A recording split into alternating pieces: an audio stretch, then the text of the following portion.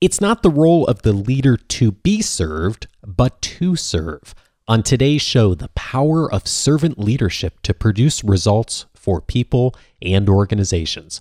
This is Coaching for Leaders, episode 137. Produced by Innovate Learning, maximizing human potential. Greetings from Orange County, California. This is Coaching for Leaders, and I'm your host, Dave Stachowiak. This is a weekly coaching show to help us all be better leaders through improved communication, human relations, and personal productivity, the people parts of leadership and business. Welcome back for another episode of the show. And as you know, if you've listened to the show for any length of time, I am all about bringing on people to the show who not only have an expertise in leadership, but have a track record behind them that shows the great work that they've done and really shows how they've taken good leadership, coaching, people skills and applied it to make wonderful things happen in their organization. And today, I'm so glad to welcome a guest who has a tremendous track record behind him and also has a wonderful perspective on the topic of servant leadership. And this is a topic that, although we've maybe touched on a few times on the show, I've never really tackled this topic head on. Servant leadership is a wonderful perspective of leadership, and I'm really excited to be able to welcome my guest, John, today, who I know is going to bring us a great perspective on this.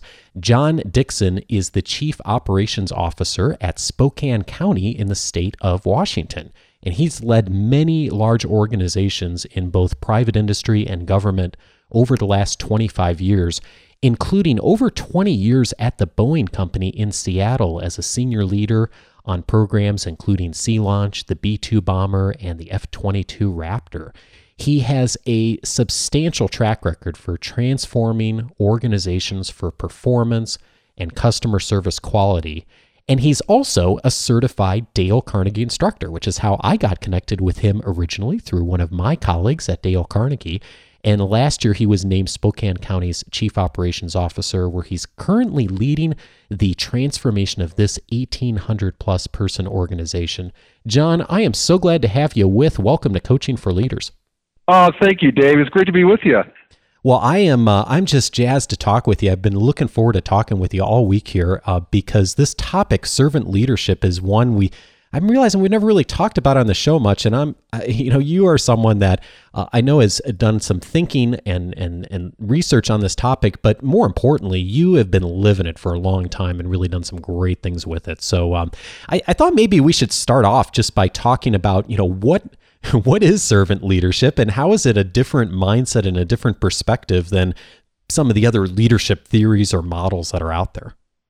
Yeah, I started at Boeing, as you said, back in the mid-'80s, and I was also on the military side, and at that time, there was a really strong, I'll call it traditional leadership, the top-down, command and control. Mm-hmm. I saw it in my customers in the U.S. Air Force, and it was just the mode. But there were times, I remember on the F-22 Raptor, up in Seattle, we built the wings and the aft fuselage for the F-22. And in a 2-year time frame, we had to triple the rate of wings and aft fuselages that we had to produce. Wow. And we, using the traditional style of leadership that I had been taught, I was not being very successful as a leader. We just were not in the senior ranks figuring out how we were supposed to so quickly accelerate the rate. You know who did know how to do it, though? My mechanics on the floor doing the work. And I started to realize that I just hadn't been listening to them enough. Oh, interesting. I'm curious, what is it that made you realize or start to get that perspective that maybe you hadn't been listening as much to them as you would have wanted to or needed to? Well, I did the unthinkable, walked down on the floor as a senior leader and started talking to them and got humbled. I really got humbled as I started bringing up some of these challenges. And that, for me, that took courage.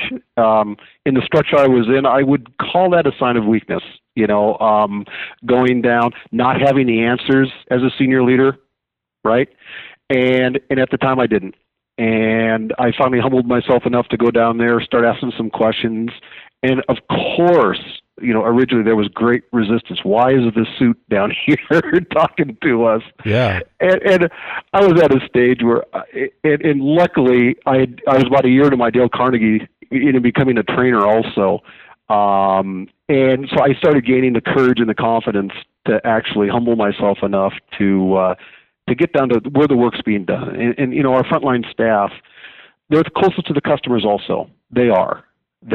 So through about 6-8 months of design build teams and empowering and enabling, my mechanics, my frontline staff to lead a lot of these efforts, and I struggled mightily. I mean, it was a whole different leadership style, empowering, delegating, and these are skills we have to learn. But when you get those folks doing the work, and they got the answers. And so that was my first, and it's a long story, but we successfully did it. We successfully tripled our rate. The Society of Manufacturing Engineers picked up the story, and they called it Lean Fighter. It's an article you can read about this big transformation we did. But for me, that's where I really started to apply and understand the power of servant leadership.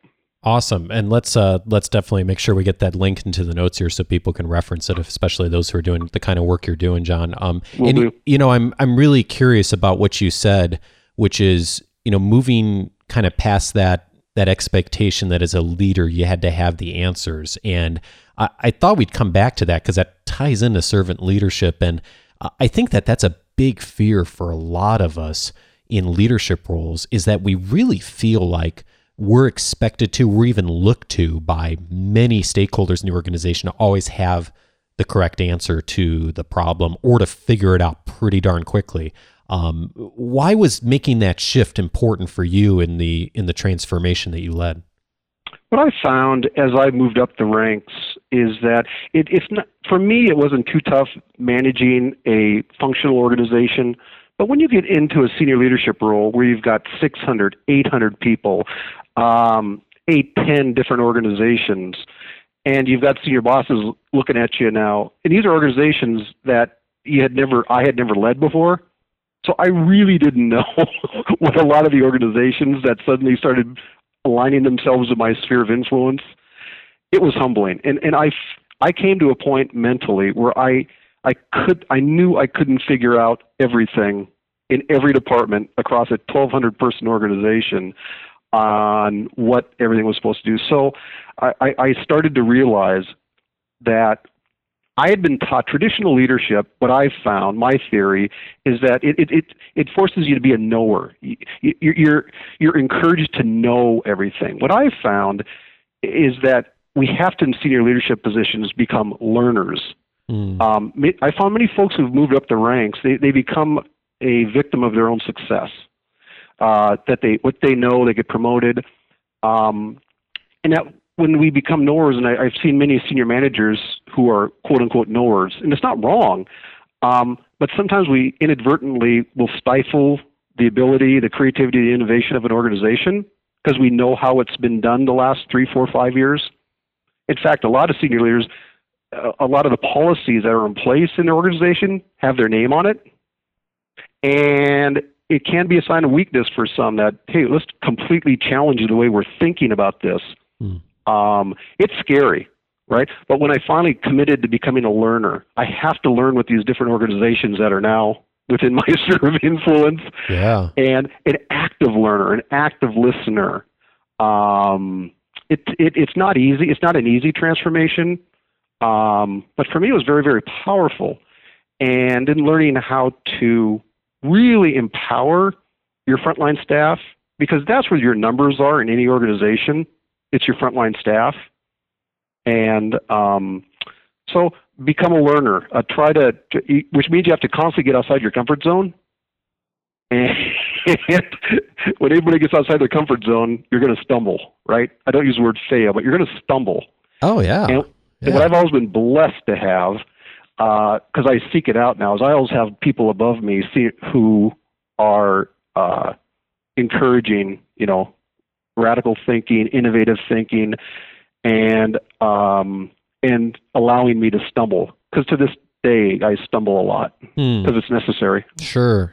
Well, I really like your perspective on this, and I know, having worked with a lot of organizations that have a real value for knowledge and technology, and especially folks who are highly trained in those areas, many times that is an obstacle when they get into leadership roles, of feeling like they have to understand everything about all the technology and all the engineering and all the software, whatever it is in the organization. And it sounds like, what you've discovered is that, you really have to let go and to take the time to listen and be a learner, and to accept the fact that you just can't possibly know everything and have the answer at every moment.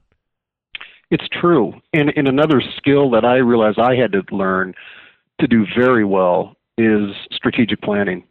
In quite a few organizations I was part of, it was something that you dusted off every 12 months and made sure you had your vision, your mission, your core values. As I started transforming my thinking and transforming my leadership style, I realized that what my staff are constantly looking for, no matter what their technical expertise is what are the boundaries? I call them boundaries. What can we do? What should we do? What's being encouraged? And another thing I realized I had to do as a leader is to make sure that my organization truly understood what the real laws were and the real policies. And typically, not the perceived, not the way we had been doing things for the last 10 years. When you really start studying organizational habits and behaviors, a lot of times you find that they're really not based on true laws and policy, but it's just how we've always kind of done things. So what that caused me to do is I have to keep asking why. I have to keep questioning what are the true boundaries, and make it very visible, very clear to all my staff and my management team. In government, there are certain laws that you have to abide by, right? So my responsibility is to make sure that within each of my organizations, they understand what the laws are. But then, and once you really set those boundaries, now your teams have got the ultimate flexibility to perform from within it. It's almost an oxymoron. What I found is the more structured and disciplined organizations are, towards a strategic plan, toward a vision, the more flexible and adaptable they are to change, because they're not fearful anymore that they might be moving outside of a boundary. So one thing I had to really learn how to do better was how to really find out what the true system boundaries were. And this is whether it's in private industry, whether it's in government, they're mostly the same, having led both. Sure. But setting those boundaries, and then, just really encouraging your staff to question everything, to make things very visible on what are the customers saying. Make it very visible, right? What happens when you start making this stuff very visible is it starts getting uncomfortable because you start facing things as an organization that you always knew was there, but you always found ways to not hear about it or talk about it. So in organization, it takes a while to start getting comfortable being uncomfortable. Yeah. Well, gosh, there's so much here that I want to ask you about on some of the details and how you've done this. One of the things I'd love to ask you a little more about, John, here is about the strategic planning piece, because that's something that I think for a lot of people who get into a leadership role, they've really not had a lot of experience with. Maybe they've gone to a retreat, before, and they've been involved in some, mission or vision, in making a vision statement or something, but they've not really ever done strategic planning. And I'm just wondering, what did you do to kind of get savvy at what were the key things you needed to do to get good at thinking through a plan and being able to articulate that with your senior people? I'll share you two stories. One, when I used to do it very poorly. I'd love to hear that. Great. Yeah. What we used to do, and I'm sure what a lot of the listeners have probably done, is like between October and December of a calendar year, the senior leadership team, and I did this, you'd figuratively lock your senior leadership team, weekly meetings, and what you'd do is you'd put a strategic plan together, mission, vision, right? And I'm a firm believer in the Tuckman, the 4 stages of a team: form, storm, norm, then perform. I'm absolutely convinced all teams go through this. So what I used to do at Boeing before I started figuring this stuff out is we'd form. So we get together And hey, it's kind of cool. We're going to meet weekly. We're going to talk about what we're going to do the next year. And then we start throwing down some of the corporate demands on reduction in cost, increase in quality. Now that team would storm, right? And oh my gosh, how are we going to do this? Are you serious? Don't they realize? But you have to go through that stage. It's a necessary stage that I found I have to be there to help facilitate a team through. But Sure. It's necessary. I've seen way too many teams not embrace the storm. The storm is necessary, right? I didn't realize that early on. Once you get through the storm during our strategic planning where we lock ourselves up in a room we get into the norm, we start putting things in place. Then by December, we'd be ready to perform for the next year. Mm-hmm. And what I do then is I would unleash this, right, in late December, early January for all my staff to see our brilliance, right? Now, what Right. stage do you think I expected all my staff who had no inclusion in the last 3 months? What stage do you think I expected my staff to all be at? Oh, like everyone who does this, right at the performing stage, right? Bad mistake.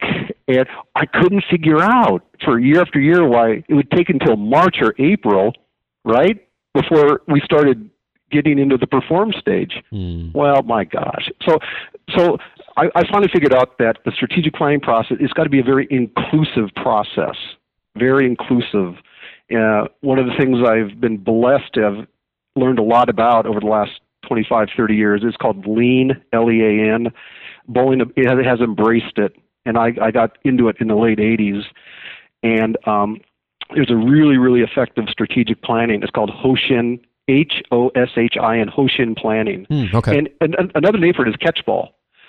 So as I started to learn this process, I still take that October to December timeframe to do strategic planning. But what we do is we talk about, and what I do with my senior leadership team, what are 4 key objectives for next year, right? And so that would be like the first meeting. And now the next week, what each of my departments have to do is they have to ripple that down into their department. And deliverables are due back from the department on what are some key goals that you think from each department to meet the intent of that key objective. My point is that the strategic planning, you got to be very intentionally inclusive of your frontline staff throughout the process. Yeah. Because then in the January timeframe, everybody is pretty much at the norm to the perform stage, and you save all kinds of time. But you have to be inclusive. But that means there's one heck of a storm that you're having to facilitate both within your senior leadership team meetings and with your staff, because your staff are going to be storming at about the same time. And I found that many, they don't teach us enough in leadership on how to be great facilitators. And Dave, that's one of the things that we've learned, in Dale Carnegie, as you facilitate classes, and it's a necessary skill I found to be a pretty good servant leader. You really got to know how to facilitate groups of people, especially when you keep leading change. You keep forcing organizations into their uncomfy zone. Yeah. And the storm in your staff is either going to occur within your presence or out by the water cooler. Right? Yeah, and you'd much rather hear people talking about it to your face than, outside between meetings or, on the weekend or whatever. And, you and I are both students at Dale Carnegie, and, Dale Carnegie espouses this importance of, give people ownership over the things that they're going to be talking about. And I love that fits right into servant leadership too, John, of what you've done of, be willing to have the courage to go talk to the people you're ultimately there to serve. I mean, the frontline employees, the customer, that, what can you do that's going to facilitate those people getting engaged as quickly as possible and serving those people, and being willing to engage in some of that conflict. I've been involved in a bunch of organizations over the years where, whoever, the senior leadership team or the senior leader, just really kind of at the end of the day didn't really want to have conflict, espoused it, but didn't really want to have a lot of conflict in their organization, and how it you end up having it, but it just ends up happening on the periphery instead of being part of the conversation. Which is very detrimental to an organization. And I've seen this happen. I've seen so many senior leaders, and maybe some of the listeners, you're in a meeting, and a controversial topic comes up. And I've seen this time. I've especially seen a bit more frequency in governmental settings. And all of a sudden, a debatable topic comes up. and one person not around the table states an opinion. And then another person on the other side of the table who wasn't listening much, but will throw in a controversial, will disagree. And they start kind of going at it. And I've seen so often where the leader of that meeting, a senior leader, will say, okay, everybody stop. Okay, Joe, you're going to do this. Pete, you're going to do this. And I've watched this many times. Instead of facilitating that through the storm, so that those two at least can get into the norm stage, they break the storm. And it just makes things worse. I physically have watched when this happens, the two people or three that their head goes on their shoulders kind of slope in, like they didn't get the chance to fully express the way they're not being heard. I mean, that's the bottom line. Yeah. Is there's not true listening going on. There's not listening going on. And that's another trait that you really got to get good at. It's almost like being comfortable with discomfort. And you mentioned that a minute ago, John, of just being willing to be uncomfortable and getting used to being uncomfortable as a leader and being in a situation where you don't always have it all figured out, or someone might be upset at someone else, and being willing to be in that space for a small period of time rather than just trying to get past it right away. Yeah. One thing that I've learned, as you move up in leadership and senior leadership, I've got 30 plus department heads now, and when I was at Boeing, we tended to I had a lot of folks that were just like me. We got into that groupthink, where as I looked at my peers, my boss, white male, 25, 35, we all kind of thought alike. And what I found myself doing in reflection is whenever some radically different ideas would come in, I wouldn't hear them because my ideas were right. And so I was prejudging in my mind, I'm right, they're wrong. So if they come in with contradictory ideas, it's wrong. And it was not healthy for my organizations. And so, as I purposely have put myself into, different uncomfortable situations, from leading large private industry companies, like at Boeing, to now leading large governmental settings, I've got people around me now that are vastly different than I think, radically different, and I couldn't embrace it more. What I find is you have to get to a stage where you have to surround yourself with people who think really different than you do, and then be very willing to listen. But what you also got to be very willing to do is to make decisions quickly on the spot, and then allow your organization to go down that path. And then there's three very, very important words you got to learn. I was wrong. When you make wrong decisions, I didn't say if. And I still make a whole bunch of wrong decisions. Sure. I make a whole lot of good decisions in reflection, but you got to make a whole lot of decisions. But when you make a bad one, admit it openly, honestly. It's amazing how quickly organizations then start then feeling comfortable because they're watching you as a leader. You're acting. So much more of what we communicate, is our vocal tones, our actions. And so getting very comfortable saying I was wrong, for me, was also a very big part of my transformation. Well, speaking about just the culture of an organization and what people are comfortable with, I know you mentioned a few minutes ago that getting people comfortable with not only making the boundaries visible, but also being willing to challenge the status quo and ask questions and challenge assumptions that have been held in the organization maybe for decades. What have you done? And I know you're kind of in the process of this right now. Like, what have you done and what are you doing to change that mindset in the organization? Can you help us let us into just your wisdom on how you architect that? There's one thing. When I got here to the county, one thing I knew I needed to do was to provide leadership training and take about 15 of my department heads at a time and other senior leaders through a training course. And what I taught, it was 4 sessions separated by 1 week. Session 1 was just the basics of continuous improvement. Session 2 is process management. Session 3 was visual management. Well, let me tell you what I mean by this. Process management. Any organization, when you study their organization, 90 to 95% of the time, the people are great. The people are amazing. What I found in both private industry and especially now in government, the processes, though, that the people are operating, they're broken, they're twisted, they're slow, 8 signatures to get something through.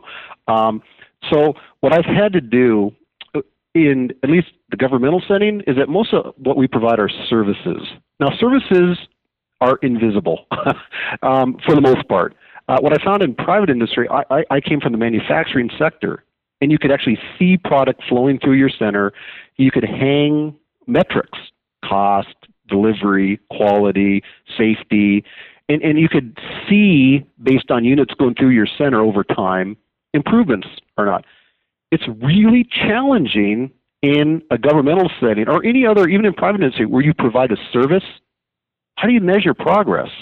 So to answer your question, Dave, visual management is something that I am an absolute student of in what I call daily huddles. So what I teach in this class, during this 4-week class with all my senior leaders, they have to run a continuous improvement project in their organization, and they have to empower their frontline staff to run it.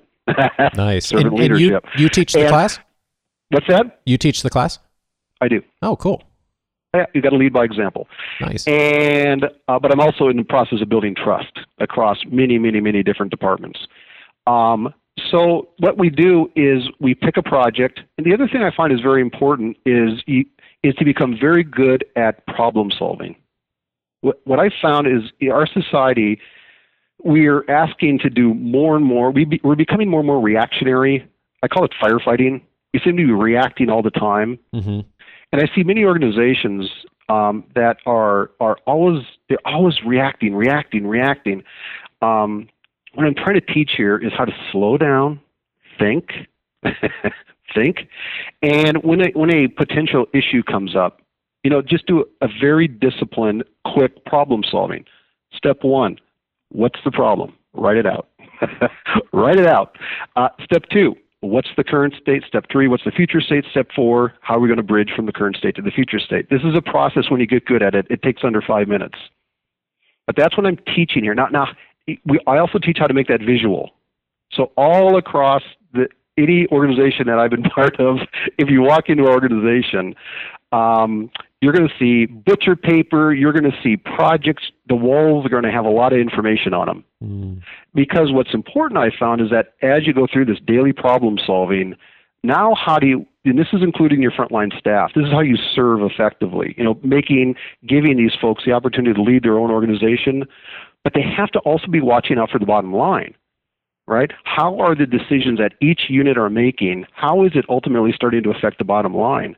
Now, in the traditional way I used to do things, I dictate down what the goals were from my boss, right? It was a trickle down. Sure. And my goodness, everyone underneath me, you better hit your goals. If not, we'll find someone who can, right? Very typical, it is.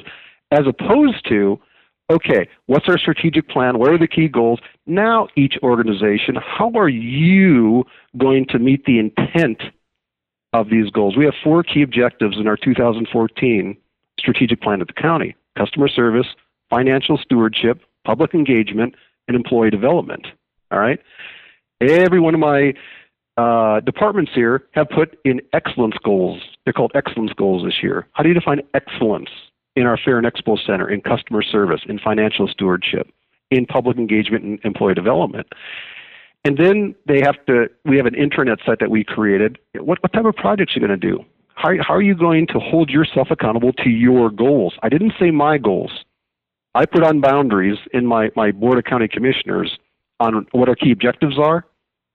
But now each department, they're going to hold themselves accountable for setting their own goals and then making their way towards it. And the only other thing I'm dictating is make it visible, put it on the wall, and every morning, 10 minutes, just get your team around in the huddle and go over what happened yesterday, what are we doing today, what do we have to do for tomorrow. And the person who's facilitating it, the manager, ends with the question, and what can I do to help you out?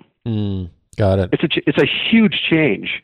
Yeah. But what you're creating now is Peter Senge, the learning organization.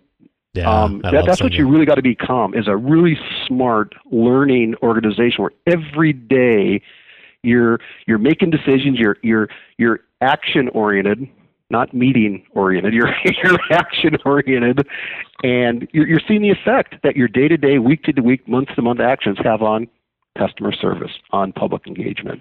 I love how you've taken the actions and the process and how that all looks and really tied it to visibility and ownership over that process. And it's just really, it's really neat to see that, and really thinking through of the person who's ultimately the frontline person who's going to be doing this work, and the people ultimately we're trying to serve, of how are we going to do that most effectively. And, I'm thinking here, John, any discussion of servant leadership, we should probably mention Robert Greenleaf, who's the guy who coined the term originally. And I pulled a quote from him.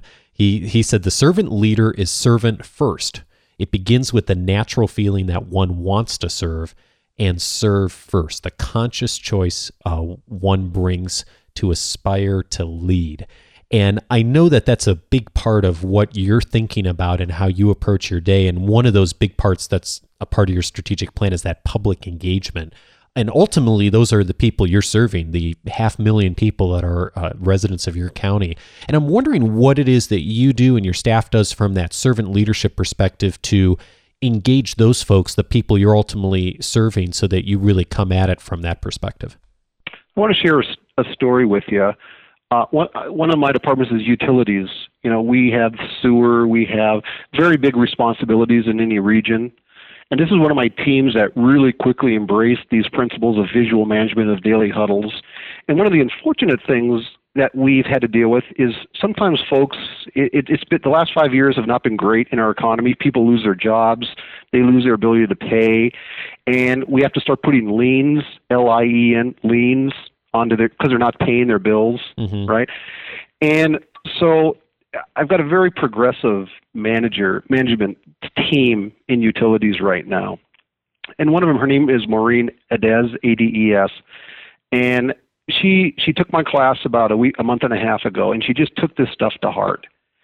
And one of the things we found is that from a historic policy, we were only able, when we would get payment plans from some of our customers to repay, or where they got behind, a certain amount was determined. Let's say it's $200 a month. And we were at a point a month and a half ago where unless it was exactly $200 a month, we didn't accept the payment. And so through constant questioning, this team, within a day, they set up a whole new process where we could take partial payments, right? And this was with our and a lot of the folks in this one team, they're on the phone a lot, talking to our customers, who want to pay, and it's embarrassing if you're a customer, when you find yourself in this situation. We all want to pay our bills, but what we were doing, prior to this team focusing on this process, is we were protecting our own interests. We need this much per month. It's our policy, and not listening to our customers. Well, when Maureen and her team started listening to the customers, sometimes they couldn't pay the whole thing. In fact, Maureen told me a day or two ago, she says, "John, and I figured by not accepting partial payments, we probably lost $20,000 last year just in revenue, right, coming in." So in one day, they implemented a partial payment process, and they started sharing this with the folks. And one of the stories that I was sitting in Maureen's office about a week ago, and one of our frontline staff, she comes flying into into Maureen's office where I'm sitting, and she says, "Maureen, I got another good news story." I'm thinking, "Oh, this is working." And she says, "Hey," she said, "Do you remember?" This is about 1:30 in the afternoon, and at 8:20 to 8:30 in the morning, they have their daily huddle. And one of the things they decided to do with this partial payment is on our internet site that the public can see, to put in a hyperlink on where folks can go to do payments. Before, what these folks, my frontline staff who were on the phone, it used to be a 3 to 4 click process, and at times the customer and my own staff would get frustrated because they couldn't figure out where they were, navigating through our site. So in the morning at 8:20, the team decided in their daily huddle, said, "Hey, how about we put a hyperlink right on our front page, right, so that our customers can get right to this page to do a partial payment." By 9 o'clock, it was done, right? And at 1:15, a customer called who had called before and was one of the earliest recipients of this hyperlink. And as the story goes, as I was sitting there with Maureen, this gal said, and when I showed him that hyperlink, on the phone, she said it went quiet, and then he said, thank you, Jesus. And so it's become the thank you, Jesus story at the county. But the point of the story there, and I wanted to make Maureen very aware of this, is she enabled this daily huddle. They had a process improvement idea at 8:20 in the morning. It was implemented within a half hour, and we got a thank you, Jesus from one of our customers at 1:30. That's all within about 5 hours. Wow. And this morning, one of my commissioners came to their daily huddle it's a real energy building 10 minutes. I mean, it is just powerful.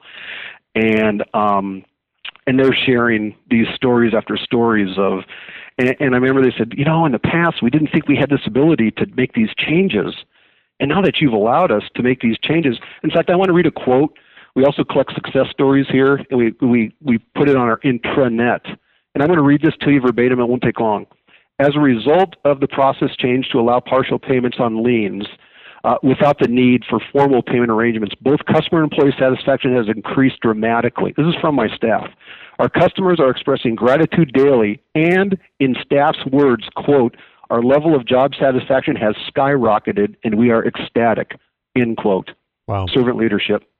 And John, it's so simple in some ways that it's so easy to miss, but just for someone to have taken the time to listen and think through what the ultimate customer, the ultimate person we're serving needs, and to think through what would be of value from that person's perspective, and then how do we work from there to create the systems, tools, resources that are going to help that person to be as successful as possible.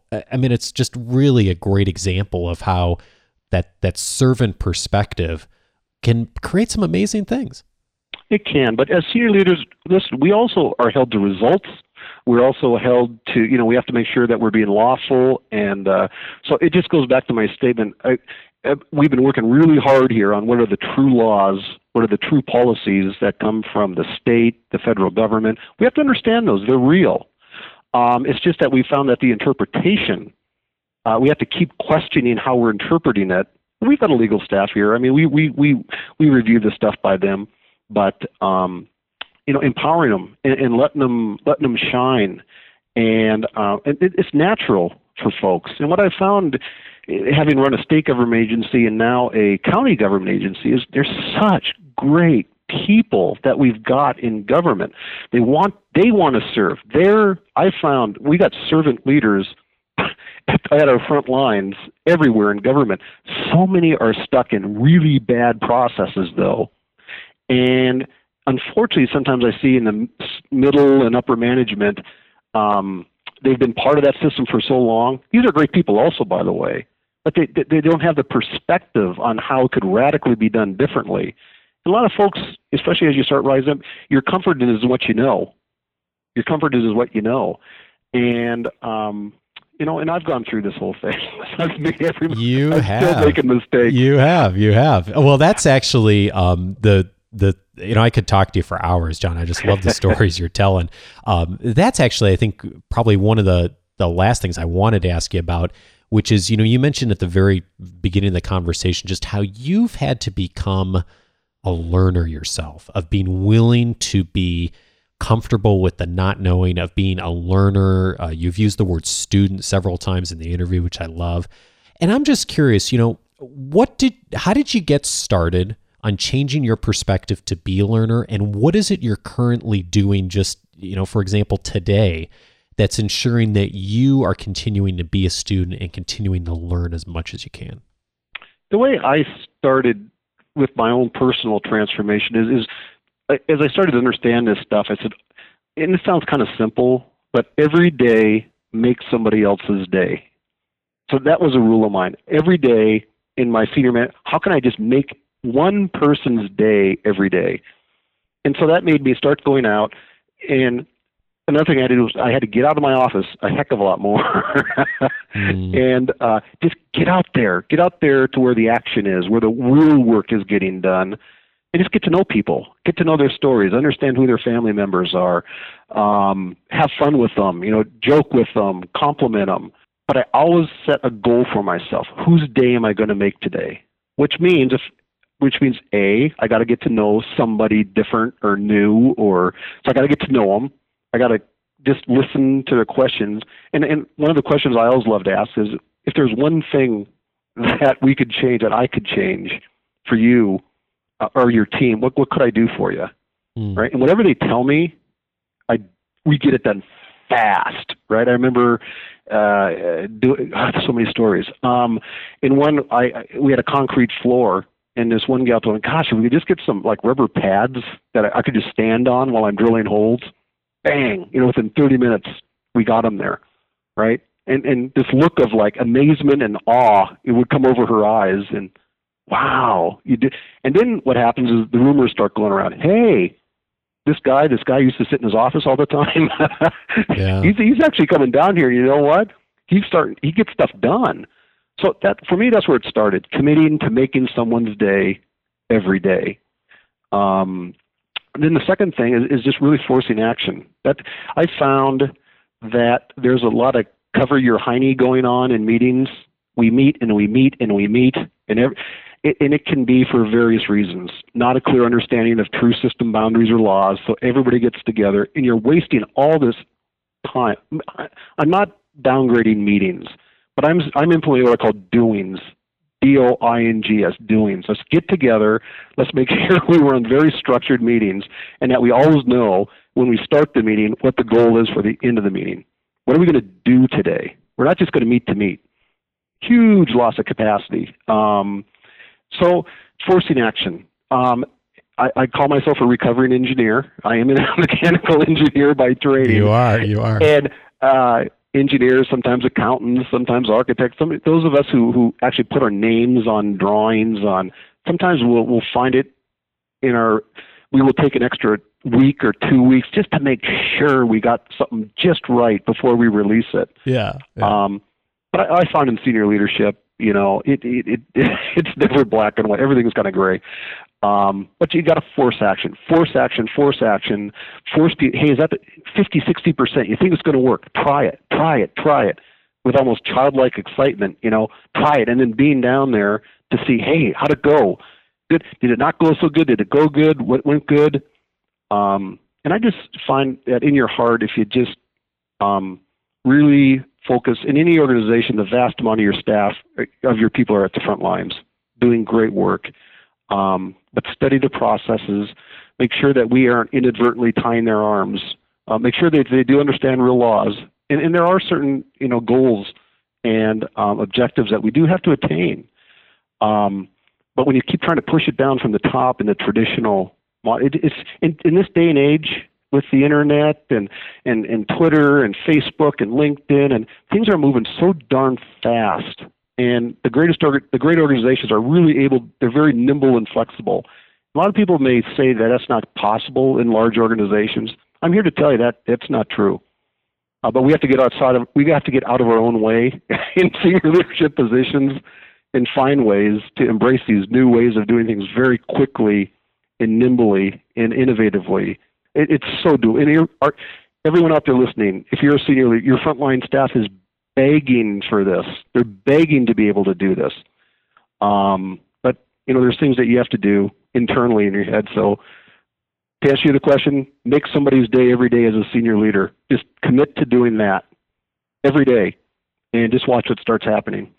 John, I just love your enthusiasm. You know that Dale Carnegie said almost 100 years ago, the little recognized secret to success is enthusiasm. So, our experience means a lot, our knowledge means a lot, but our attitude that we bring to the workplace and our leadership roles is just huge in how effective we are. And if ever I hear from someone that they just don't feel like they have enough enthusiasm or they have too many obstacles in their organization to do something, I'm gonna point them right back to this interview, because I just love the attitude you bring and your willingness and your drive to be willing to learn and to listen to others and be willing to say, hey, I made a mistake too and I screwed up. I think that's key. So I'm just so grateful that you've brought your perspective to us and helping us to think differently about how we can really serve people effectively.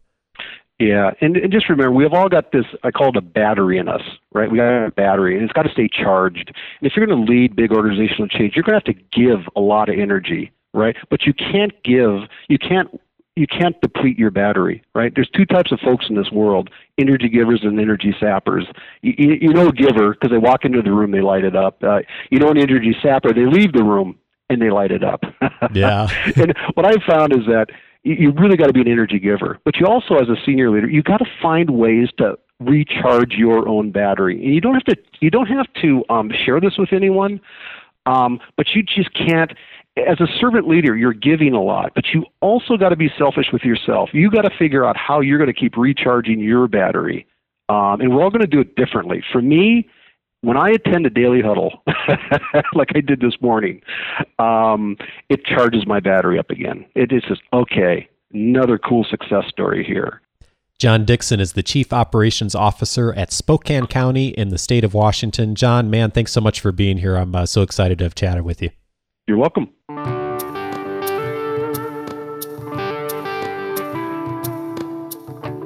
John and I referenced Dale Carnegie during this conversation, and Dale Carnegie said that enthusiasm is the little recognized secret of success. And John has got a bunch of enthusiasm. And enthusiasm alone, of course, is not enough. It takes knowledge and experience to be able to be an effective leader and to make wise decisions. That said, without enthusiasm, knowledge and experience doesn't take us nearly as far. And that's why I'm so glad that I was able to have John in to speak on this topic and talk about servant leadership, because that enthusiasm really does go a long way. And he's a wonderful example of that in his leadership. And so my question for us this week, and for each one of us, is what's one shift you could make that would make you more like a servant leader? I would love it if you'd take a moment to hop onto the show notes for this episode and answer that question. Again, what's one shift you could make that would make you more like a servant leader? And you can do that at coachingforleaders.com/137. That'll take you to the notes for this episode. And of course, if you have comments, questions, or feedback about this topic or anything related to the show, you can always send it in at coachingforleaders.com/feedback. And there is a call-in number as well, too, that the feedback page, by the way, you can record audio right on that page that I can potentially bring into a show in the future if you have a question. I should mention this too, especially for those of us who are always concerned about how our voice is going to sound and recording things. On that page, that link, if you record a question, you can review it before you submit it. So if for those of you who, if that's any hesitation to get on and record a question, you are certainly welcome to do that there. You can also reach me by phone, 949-38-LEARN.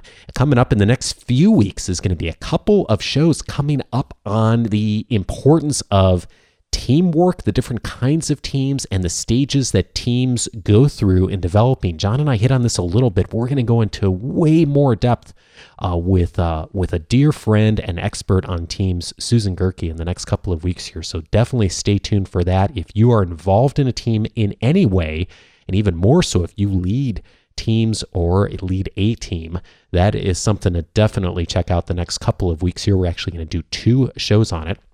And then I think, other than that, I just wanted to thank all of the folks this week who had subscribed to my weekly update. And a special thank you to Tiffany Schuffert, Vince Scott, Ingrid Vannen, Rodrigo Mela, Stephen Shaw, Ronzel Hiseta, I hope I said that right, Ronzel, Shirley Romero, Anthony Smith, L or LED, Corinne Muthia, Susan Duckworth, Steve Inman, thanks also for the note, Steve, Joseph McFarland, Wayne Franklin, and Matt Jones. Thank you to all of you for subscribing to the weekly update. I do send out an email each Wednesday for those of you who are on the weekly update list, and you will get an article that will help you support some of the things you've either learned here in the show or just in general, something around people skills that'll help make you more effective in your work as a leader, plus the notes from this show. And for those of you who don't receive this or have never been on the show notes page,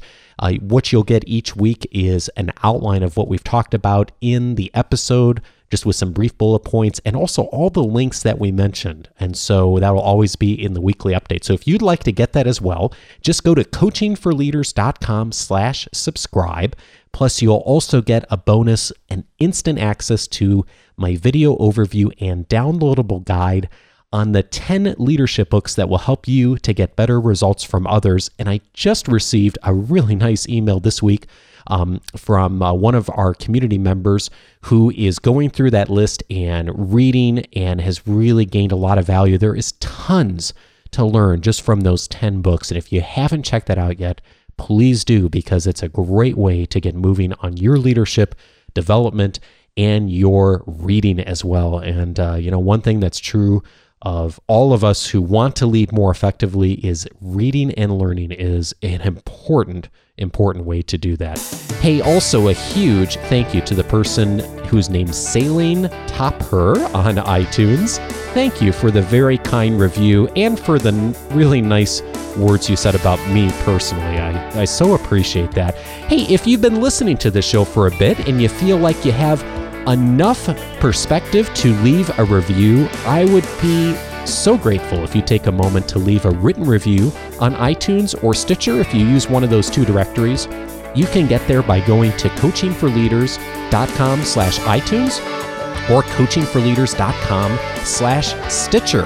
And be sure to join in for the next couple of weeks, because lots of information coming up on how to look at different aspects of teams, team leadership, and how to manage and lead teams more effectively. Stay tuned for that. Hey, have a great week, and I'll talk to you next week.